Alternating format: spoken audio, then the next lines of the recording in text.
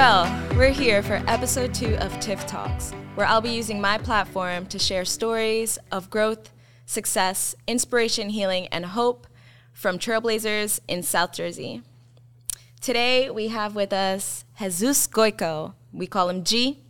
He is a lot of things. First of all, he's from Bed-Stuy, Brooklyn. He's an Army combat veteran, 27 years married with kids. He's a pastor, a stroke survivor, and in my opinion, a comedian. And I'm so happy to have you here, G. We go way back. Way back. When did we meet? I must have been like 10 years old. About 10 years old. From Chestnut Assembly of God. You were one of the leaders there, and you and your wife helped raise me. Pretty much. Yeah, we became real good friends with your mom. Yeah. She was like a sister to me. Yeah, I love that. And where should we begin? Tell us a little bit about where you grew up and how it was growing up for you. Well, I grew up in Brooklyn, as you said in the intro, Bed-Stuy, and Marcy Project Housing, same place where Jay-Z's from. Oh, wow. Did you meet him before?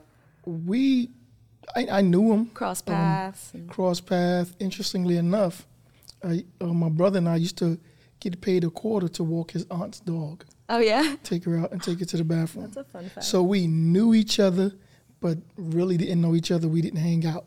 We might have played tag. We might have played stickball, stuff like that. But we never really was like friends. Okay. And it was a different time. It was a time where living in Marcy Projects, you really had to be mindful about your friends because those same friends could have been your enemies or frenemies, if you want to call it that. So I grew up in Marcy Projects. And again, it was a tough projects we grew up in. And I guess that's time living in the projects is what began to shape my life and lead up to the chain of events, things that occurred. Right. So living in projects from, I believe, around 5 years old up until about I was 14 years old. You had siblings? We had siblings. There was 7 of us. Oh, wow. Living in the project, three apartment projects on the 3rd floor, 35 Notion Avenue. Anybody that might know the address. And it wasn't the best of times. It was rough. How was your parents growing up? Mom and dad got divorced when I was about 7, maybe a little bit younger, maybe 6. Got divorced, and this began the chain of events that would pretty much solidify who I would be and some of the things that I would eventually endure in my life and overcome. Mom and dad got divorced, and it really took a toll on Mom, emotionally and mentally. Yeah. She began to suffer with manic depression. She was diagnosed with bipolar disorder, and to calm her, the depression she was dealing with, she turned to drugs, and she became a heroin addict and a crack user. Wow. During those times. So it was pretty tough. It was pretty tough seeing a mom that was so dedicated, so loving, just begin to crumble. Yeah. And then we begin to feel the effects of it. Right. And at no time did I doubt that she didn't love us. And again, anyone with an addiction, which is interesting because I work at an addiction recovery center. Oh, wow. But it's a disease. And it takes over, it takes your soul. Mm-hmm. And it's something that people have a hard time overcoming and really battling. And at no time did I hate her for it, but because it left us vulnerable, because she was more into the drugs, I faced abuse when I was growing up by a family member from 5 to about 7 years old. Wow. And my brothers and sisters really never knew this. And I think I've only told them maybe 1 or 2 of them this of what happened. Wow. Because, and the reason why I never said this because I didn't want to sound like one of those celebrities out there that say, this happened to me when I was a kid, because you get that story. But there was a lot of things that I undertook because I was the oldest of 7 to kind of shield them from the same harms that I dealt with, and it was experienced that was thrown upon me. Wow. So I took the blunt of a lot of things, and they never knew that. They never knew what I went through just to make sure they were safe. I had 4 sisters and 2 brothers. And the attention was towards them. And I stepped in. Don't touch them. You never really told anybody or like went to therapy growing up after that happened to you? You know what? I was about 18 years old maybe. And I was going to a church in Brooklyn. And one day I woke up from a sleep, real sweat, bed soaking wet. And I went and I spoke to my pastor at that time at the church I was attending. And I shared, I just thought it was just a bad dream. And I shared with him what happened, because it was so traumatic for me that I totally blocked it out of my mind and memory. And as I shared this with him, he began to tear. And I'm like, what are you crying for? He was like, Jesus, that's not a dream. This is something that happened to you, but you suppressed it so much that you really don't remember. Wow. And then through a couple of sessions, it began to come up and resurface. And then I began to get some healing from that. Wow. You know? And that part shaped me. I was angry. Right. And I guess I masked a lot of that anger and trying to be funny, being rebellious, doing the wrong thing. I guess you could have considered me at that time maybe the black sheep or looking like a black sheep, because I think I did things opposite from what people expected me to do and opposite of what people wanted me to be. But I had all this inside of me and I didn't know why I had this anger, or why I had certain insecurities, or why I felt afraid and didn't want to come out. Right. And this is how I masked it. I just put on a mask. Nobody knew about this. So how was your young adult life, or what led you to the Army? What led me to the Army, I always wanted to go to the Army. When I graduated from high school, or finished high school rather, I took the test, failed. And I thought, well, maybe that's not my chance. So my sister came to live with us when I was living in Newfield, New Jersey. She came to live with me for a while because her life was upside down and she wanted to do something with her life. Mm-hmm. So she decided that she wanted to go to the military. And I was like, fine, I'll go with you. Wow. To the recruiter station. I went with her. She didn't want to take the test by herself, so I took the test with her at the MEP station. And I wound up passing and everybody else failed. Oh, wow. Check that out. So the recruiter asked me, what do you want to do? And at that time, I was like, you know what, I really want to do the Army, but I'm married. I have 2 daughters. My youngest daughter had a condition called hydrocephalus, where she had brain surgery. And at that time, I was working for Progresso Food, or General Mills Company. Mm-hmm. And the benefits was good. They paid for the first surgery, but I wasn't sure if the benefits would pay for the second surgery. Mm-hmm. And I was like, well, if I go into the military, everything is covered. It's free. Yeah. I got nothing to worry about. So that was one of the things that led me down the path of becoming a soldier in the United States Army. How old were you then? I was 27, Tiff. Oh, wow. 27. I mean, a lot older than what most people would be when they went into the service. I think I was the oldest one. Oh, wow. In my company. Takes a lot of courage. Oh, it did. And thank you for your service. My dad's in the Army. Well, was in the Army. My brother. You know, I have so much respect for you guys. Loved it. Some of the best time of my life. Oh, wow. The camaraderie, right? Nothing like it. Yeah. I obviously never joined the military, but I did join a sorority. So I got that feeling of, you know, we went through the trenches together, you know. But and you served in Iraq too, right? Yes. Yeah. Served there for a year. How was that? It was interesting. I loved it. Really? You know, some people might look at me like I'm crazy, might see this and say, what are you talking about? When we were inside our camps in our little safe haven, it was fun. It was like just being back home. Outside of the battles that we were in, but in the battles we were in, there were many ambushes that I was caught in, a lot of IED explosions. Wow. And sabotages and stuff that I was involved in, but walked away unscathed, unhurt, uninjured. Were you scared? Or were you like numb to it?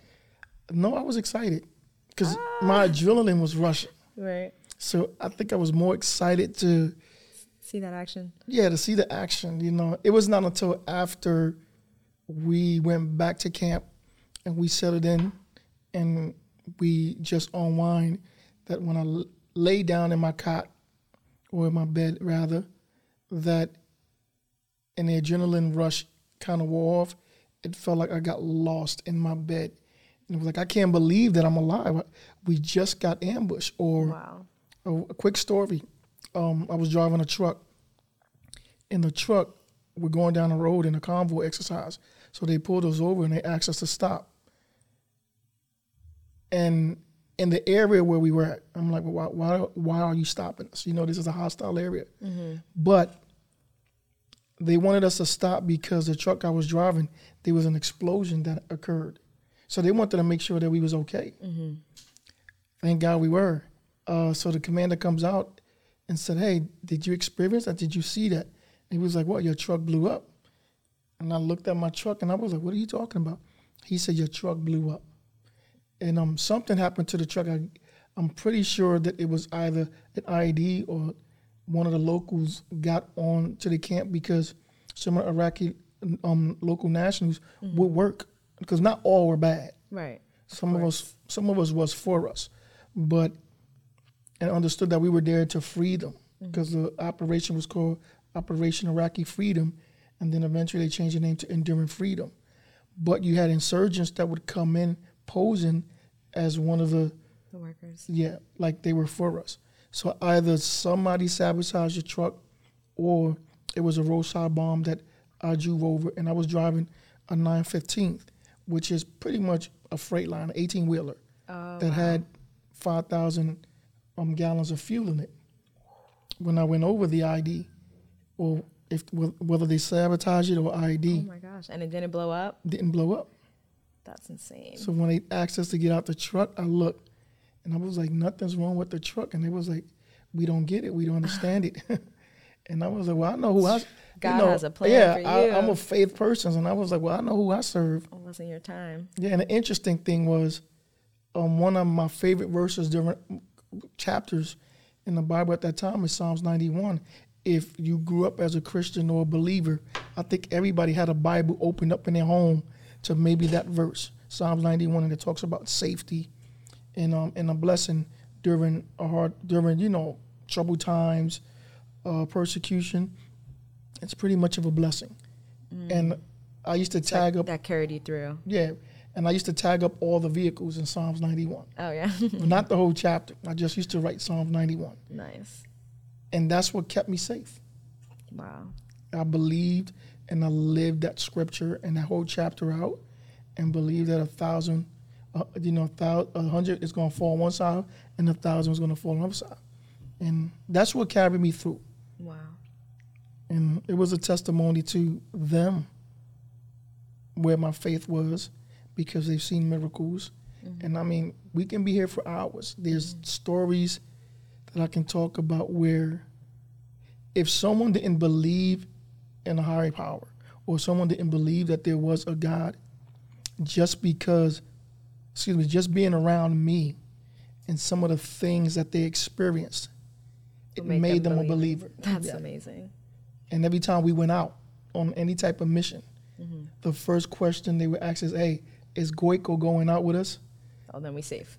Yeah. And there was times that I did 2 or 3 tours. So our tour was 4 hours on, 8 hours off because it was so hot in the desert. And I would do a couple of tours because some of the guys felt safe because I was there. Wow. That's powerful. And when did you become a Christian? When did you get such strong faith after such a hard, childhood? I wouldn't say I was a Christian because, people go to church every day and I don't think they really was live it. Yeah, and they're not really dedicated. Let me leave this bottle alone. They're not really dedicated.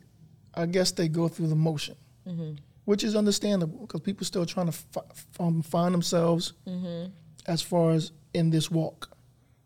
But when you make that decision and you begin to live it out, and it shows, and I think that's when you can really say that I'm a follower.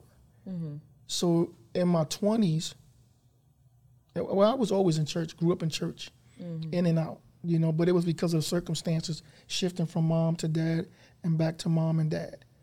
And when I lived with dad, that's when I really was immersed into Christianity. But it wasn't until I met my wife when I was 20, I'm going to say 20, I believe it was 20, where on my birthday, September 24th, when I actually said, you know what, I'm going to do this thing for real. It's about 27 years now. Wow. Really living this thing out. Nice. Yeah. So after the Army, you became a pastor. Became a pastor. What led you there? How was that journey? Well, I came out, ETS'd, and got an honorable discharge, 3 of them, because you re-enlist. So I got 3 of them, and then when you come out, you're on inactive, ready reserve. And I couldn't find a job at the time, but I wasn't too worried about it. I went on a missions trip to Mexico with Chestnut Assembly. Did we go together? We went together. 2016? 2007, I think. 16, that's way later. 2007. Yeah, with Isaiah Cotto and Pastor Ralph. Armor shirts. That was my first mission trip, my only mission trip. That was so nice. Yeah, we went together, armor shirts, remember? Yeah. Wow. So it was on that trip that I went, and I wouldn't say that's when I felt that I was going to be a pastor, because I didn't want to be a pastor. And the reason why I didn't want to become a pastor was because Dad he wasn't a pastor, but he was one of the ministers in the church. Mm-hmm. And I saw how Dad would give his all. Dad? My father. Oh, yeah? That he would give his all and serve and serve. And to me, growing up, I felt like people really didn't appreciate him, appreciate the things he did. And my dad was so humble, and it didn't bother him. It was not a concern that people appreciate or not. He said, my reward is in heaven. But to me, from the outside looking in, I would always say to Dad, I'll never become a pastor. People don't appreciate you. You do this, you do that. You give an arm and a leg, and it's like nothing.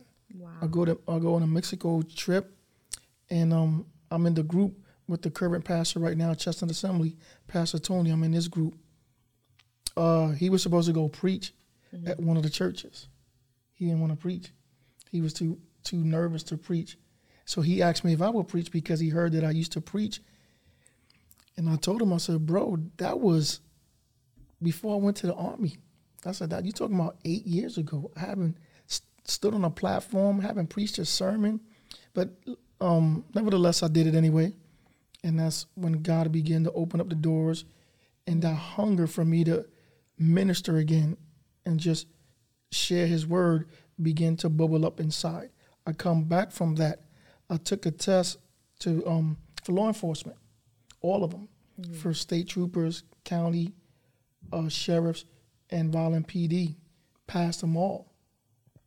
And then with the veteran preference status, you get that extra 5-10 points. Mm-hmm. Never heard back from them. So I get involved in the ministry team Master's Commission. Yep. I get involved in Master's Commission. I get on the team. I do the whole 9-month program with them. I graduate. And it's during this time in Master's Commission, we would take our trips back and forth to area churches or outside of the state. Mm-hmm. And went to the Bronx, and I ministered at 3 churches that we were invited to. And it was at one of the churches that eventually I wound up becoming their youth pastor for 12 years. That they were looking for a youth pastor, and the pastor had his eyes on me, because he said as soon as I walked in, all the youth just gravitated to me. I think they gravitated to me because, number one, You're hilarious, and your energy is big and infectious. Everybody loves G. And then the thing is, I went in and I was like one of them. And what I mean by that is, I understood them. Mm-hmm. I knew where they were coming from because I grew up in New York. I grew up in the hood, and a lot of them was facing a lot of hardships. Yeah. And dealing with some stuff. And probably didn't know how to talk about it. And I came in and I was able to relate with them. And I think that's what drew them to me, because they was like, he's like one of us. Mm-hmm. And we leave. So when we leave on the way home, the director, his name is Tim DeZinzio, he said, hey, they want you to become their youth pastor. You should put your application in. And I looked at him and said, I'm not doing nothing. I told you I don't want to be a pastor. Because I was still bitter from that experience that Dad went through. I'll preach. Yeah. I'll preach. I'll do anything else but a pastor. And upon graduation, I still haven't submitted my resume. And then the director tells me again, hey, they're waiting for you to put your resume in. I didn't hear back from the exam that I took with law enforcement.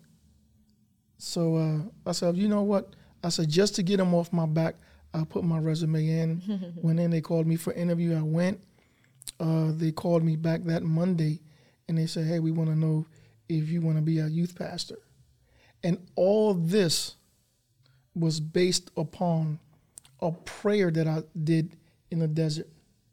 Because when I was in the desert in Iraq, I got so tired of the battle. It came a time and a point where I got so tired, and I really didn't want to be there anymore. And in a battle, in a gunfight, I just got down on my hands and knees. And you're not supposed to abandon your post, but I did. And I just cried out, and I said, God, I don't want to be here no more. I'm tired of this God-forsaken place. If you take me out of here, I'll do anything you want me to do. And I forgot about that prayer. He said, oh, yeah?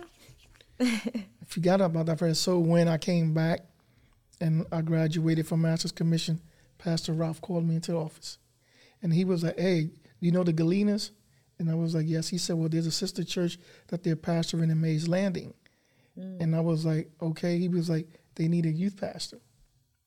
What you want to do? He said, I heard some great things about you. Mm-hmm. And I want to know if you're willing to go help them with their youth. They got youth, but they don't have no youth ministry, and help develop something. And at this point, sitting in his office, I was ready to say, no, I'm not being a pastor. But I heard a clear voice. I'm not going to say audible, but I heard it within me. In your heart, yeah. Right? Tapping on my shoulder saying, what are you going to do now? Or are you going to run like you did last time? Oh, and that was the other reason why I went into the Army. I knew he was calling me to ministry, and I didn't want to do it, so I went to the Army. So I heard that voice that said, what are you going to do now? Are you going to run again like the first time, or are you going to honor your prayer that you said in the desert? Wow. And what I didn't tell you was, after I said that prayer in the desert, I get a Red Cross message that Jasada, my youngest daughter, that she had a brain tumor. She was maybe 4 or 5, and she might not make it. She was going to get surgery. Wow. So they sent the Red Cross message. They pulled me out of Iraq. 2 days later, I was back in Jersey. Wow. Yeah, and then I did that stint with them, I was part-time there. I did that for about 1.5 years, and then that's when that position that I'd applied for in the Bronx opened up after I submitted my resume. And I remember what he said, what are you going to do now? And I said, you know what? I made a promise. I'm going to stick to it. If I give you my word, I'm going to keep it. And right after I said yes, this was on a weekend, on a Monday. I get this call, and I said, okay, I'll accept the position. I'll be your youth pastor. I believe it was Wednesday morning. I'm walking to the mailbox. Open up the mailbox. And guess what's in the mailbox? My date for the academy. Oh, wow. To report to the academy. So I'm looking at this, and I'm like, are you kidding me? Oh, man. I was like, what are you going to do now? Yeah, what are you going to do now? And I'm like, I looked up, and I was like, are you kidding me? Why this couldn't have come 2 days earlier? Right. Why? Again, this is a test. I heard a voice in my spirit again saying, I did this because I wanted you to know that you didn't have to settle. Mm-hmm. You could have made any decision you wanted, but I wanted to see if he was going to honor your word this time. And I showed it to my wife. She was like, what you going to do? I said, the money's good. We can use the money. because we was in a financial bind at the time. But I said yes to God, so I'm going to just trust him. Wow. And that led us on a path down to the Bronx. There, 12 years, started as a youth pastor. Then eventually, after 7 years being there, we became the campus pastors at a sister church that we was helping out. And then from there, we eventually wound up becoming the lead pastors there. Wow. So a whole 13 years. And let me tell you how God is. In the Assemblies of God, you can't pastor a church if you don't have credentials. You can be a youth pastor, without credentials, but you can't pastor a church without credentials. But I did. Ooh. He opened up that door. Wow. He allowed me to pastor a church without credentials. I was pastoring the church without credentials, and it's during that time while I was pastoring the church that I eventually gained my credentials. Mm-hmm. So there were certain things certain doors lined you up. Yeah, he opened up certain doors. That's amazing. And the journey's been a good one. It's been a good one. And then you came back to Jersey, and you were living in a not so favorable apartment for a couple years. Yep. And then you hit me up. Yep. And we got you a house. And that was a beautiful story on its own. We won't have to get into that, but I was like, Tiff, we got to do something. G came to call me. He came to my office. We got you approved that day. We went out the next day to go see houses, put an offer in, got accepted, and we closed like 28 days later. Yeah. And that was it. And you got a beautiful house now. I'm so happy for you guys. And now your wife has a nice area where she can bake her amazing goods, which I love so much. Yeah, shameless plugs. Ate Amaze Delight. Yes, so good, so good. But and then tell us about how you experienced a stroke so young. And I feel like no matter what happens to you, you still have this attitude of you're happy and you're grateful, and your faith never falls for God, and you just keep on persevering, and I love that. Well, one thing that I've learned throughout my life, and I've been through a lot of ups and downs, more downs than ups, but at this point in my life, I'm seeing a lot of ups, and I thank him for it. But during all those experiences, I've learned that you can't control what's not controllable. Mm-hmm. Things are going to happen. Right. And it makes no sense for you to be upset and be bitter about the things the events that you can't control. Right. So I had the stroke, and that's one of the reasons why we're back here in Vineland, because the stroke pulled me away from the church that we were pastoring. So that happened, 2019? 2019, St. Patrick's Day. Oh, wow. And I had the stroke. So young, too. What, like 43? I was 47. 47? Believe. I'm 50 now, so I was 47. And I was in the best shape of my life. I was training in the gym every day, almost 6 days a week sometimes. Mm-hmm. And we went to Miami, come back from Miami. I didn't notice anything. I just felt tired, unusually tired, but I'm not a bad flyer. Mm-hmm. So I thought it was just jet lag. And that was a Saturday. We came back Sunday, went to church, preached the message, the whole thing, went home, took a nap, got up, couldn't walk. Wow. Had a massive stroke. I get to the hospital. The doctors and the nurses all come in, and it was like, how you doing? And I said, I'm fine. They started asking me questions because they really wanted to check my memory, how I was doing. Mm-hmm. And I got to the point, and I was like, well, how you keep asking me things about this? Oh, this is common when you have a stroke to find out where your memory is at. You. Right. I said, yes, but this is overly excessive. And that's when they began to tell me. They said, well, the reason why we're asking you is because half of your right side of your brain is gone. Pretty much most of it is gone. But your stroke happened in your memory area. And we're just finding it odd that you still remember certain things. Wow. When it happened in your dominant side of your memory, because the brain has two sides that contains the memory, but one side is always dominant. Mine's happened to be the right side, and they was just puzzled. And so they asked me a lot of questions. But during that whole ordeal, I guess you call it, they said I would never walk again. It's going to take a long time before I can even talk again or even move. Wow. But let me tell you something. And now look at you. I was so determined and so focused because they said, I'm not going to do this. And I'm like, you don't even know who you're talking to. I've heard that my whole life. Right. Yes. I've heard that my whole life, and I've overcome adversity throughout my whole life. I'm not going to let this keep me down. They walked into the room the next day, and I was working out. Oh, Couldn't wow. move. But the What part were you that I was working out. They gave me these bands, resistance bands, and I tied them up to the rails, and I was working out. Wow. And they found me planking on my bed. And they was like, bro, what are you doing? You can't be doing this. You just had a stroke. I was like, do you know who you're talking to? Right. I said, my name is Jesus. No pun intended, but I said, my name is Jesus. I was like, I didn't get this name for a reason. Right. I said, I got this name because it was intentional. And I was like, so you don't know who I am.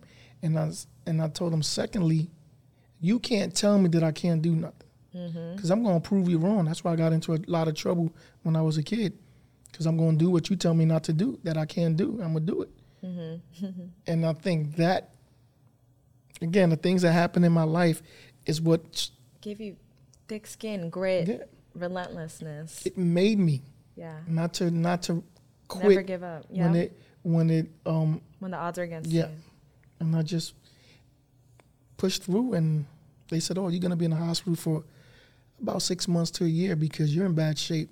I walked out of that rehab center a month and a week later. Wow. Wowing the whole rehab place. Because it was like, there's people that came in here with a stroke less than yours, less condition, and they still here, but you had a massive stroke. Matter of fact, you had a 24-hour stroke. Wow. You were in bad shape. And you're walking out of here, you look better than everybody else. We wouldn't even, if you hadn't told us, we would have never guessed you had a stroke. Wow. You know? Check that out. So you've been beating the odds since you were born, pretty much. I mean, you could have been a statistic. You were abused at a young age. Your mom was on drugs. Your parents were divorced, and then you even joined the army late, and you ran over a bomb, and you just like you have 9 lives, and you never give up. I can write a story, a movie. and what I love most about you, G, is if you look at you, or if someone were to meet you, they would never guess all that you've been through. You have such a positive light about you, and your energy's always high, and you're always wanting to help and make people laugh. And that's really why I wanted you on the show, because I just want to, normalize and put a face to everyday heroes like yourself. And also being a soldier makes you a hero. And you're just a hero for so many people, for being a pastor, for being a dad, for being a great husband. And so I just wanted to thank you. And thank you for sharing so much intimate information about your life. I really hope that, our listeners or our audience can relate to your story, and tell them, where can we find you and what can we expect from you in the future? I know you're also a content creator and you make a lot of videos. So where can we follow you? Well, you can find me on TikTok, Instagram, Facebook, and it's pretty much all the same. Natsareem, Nats. Yeah. What is the story about Natsareem? Well, that's Hebrew for branches. And that's taken out of the scripture where John and Jesus is having an interaction, and he tells his disciples, I am the vine and you are the branches. So branches in Hebrew is called Natsareem, but also watchmen is Natsareem. So I just kind of gravitated to that. So I kind of call myself on some of the platforms the Natsareem. And how do you spell it? Natsarim, I believe. Yeah. Natsareem. We'll put it in the caption. Yes. And so on Facebook, it's just my name, Jesus Goyco. But then I have a media page where there's a separate page, is a Natsareem. On TikTok, the Natsareem, and what's the other one? Instagram, same thing. I am Natsareem. Awesome. And I got a podcast called Natsareem. Nice. Can you repeat the question again? Oh, no, that was it. It's just where we can follow you. And so Okay. I'll make sure that we tag your social medias, and you have a podcast now. Podcast. And your podcast, what would you say that's about? Like, My podcast is pretty much basically speaking on truth, because although I'm a person that grew up in a faith-based organization, if I can speak freely and honestly, I pretty much got tired of institutionalized and organized religion. And my whole thing, that's an episode in its own. yeah, my whole podcast that I'm really trying to work on is just really bringing truth and sharing truth on what he really came to do and what his message was really about. It wasn't about Christ consciousness. yes, and it wasn't really about organized or institutionalized religion, which starting to look more corporate to me than what it really was, what it really was supposed to be, meant to be. So it's controversial. I like that. Because my opening is you're listening to the Nacharim, where I speak truth and nothing but the truth. But the question is, can you handle the truth? Because I'm going to challenge your theology. I like that. You know, there might be things that you might not agree with, but because of searching and just studying and really seeking out truth and information, there's a lot of stuff that I've uncovered or become a revelation to me that I'm like, you know, there's a lot of things that we're doing that we're not supposed to be doing. Right. So it's real controversial. That's deep. Thank you so much, G. It was a pleasure having you on today's Tiff Talk. And guys, tune in for the next episode.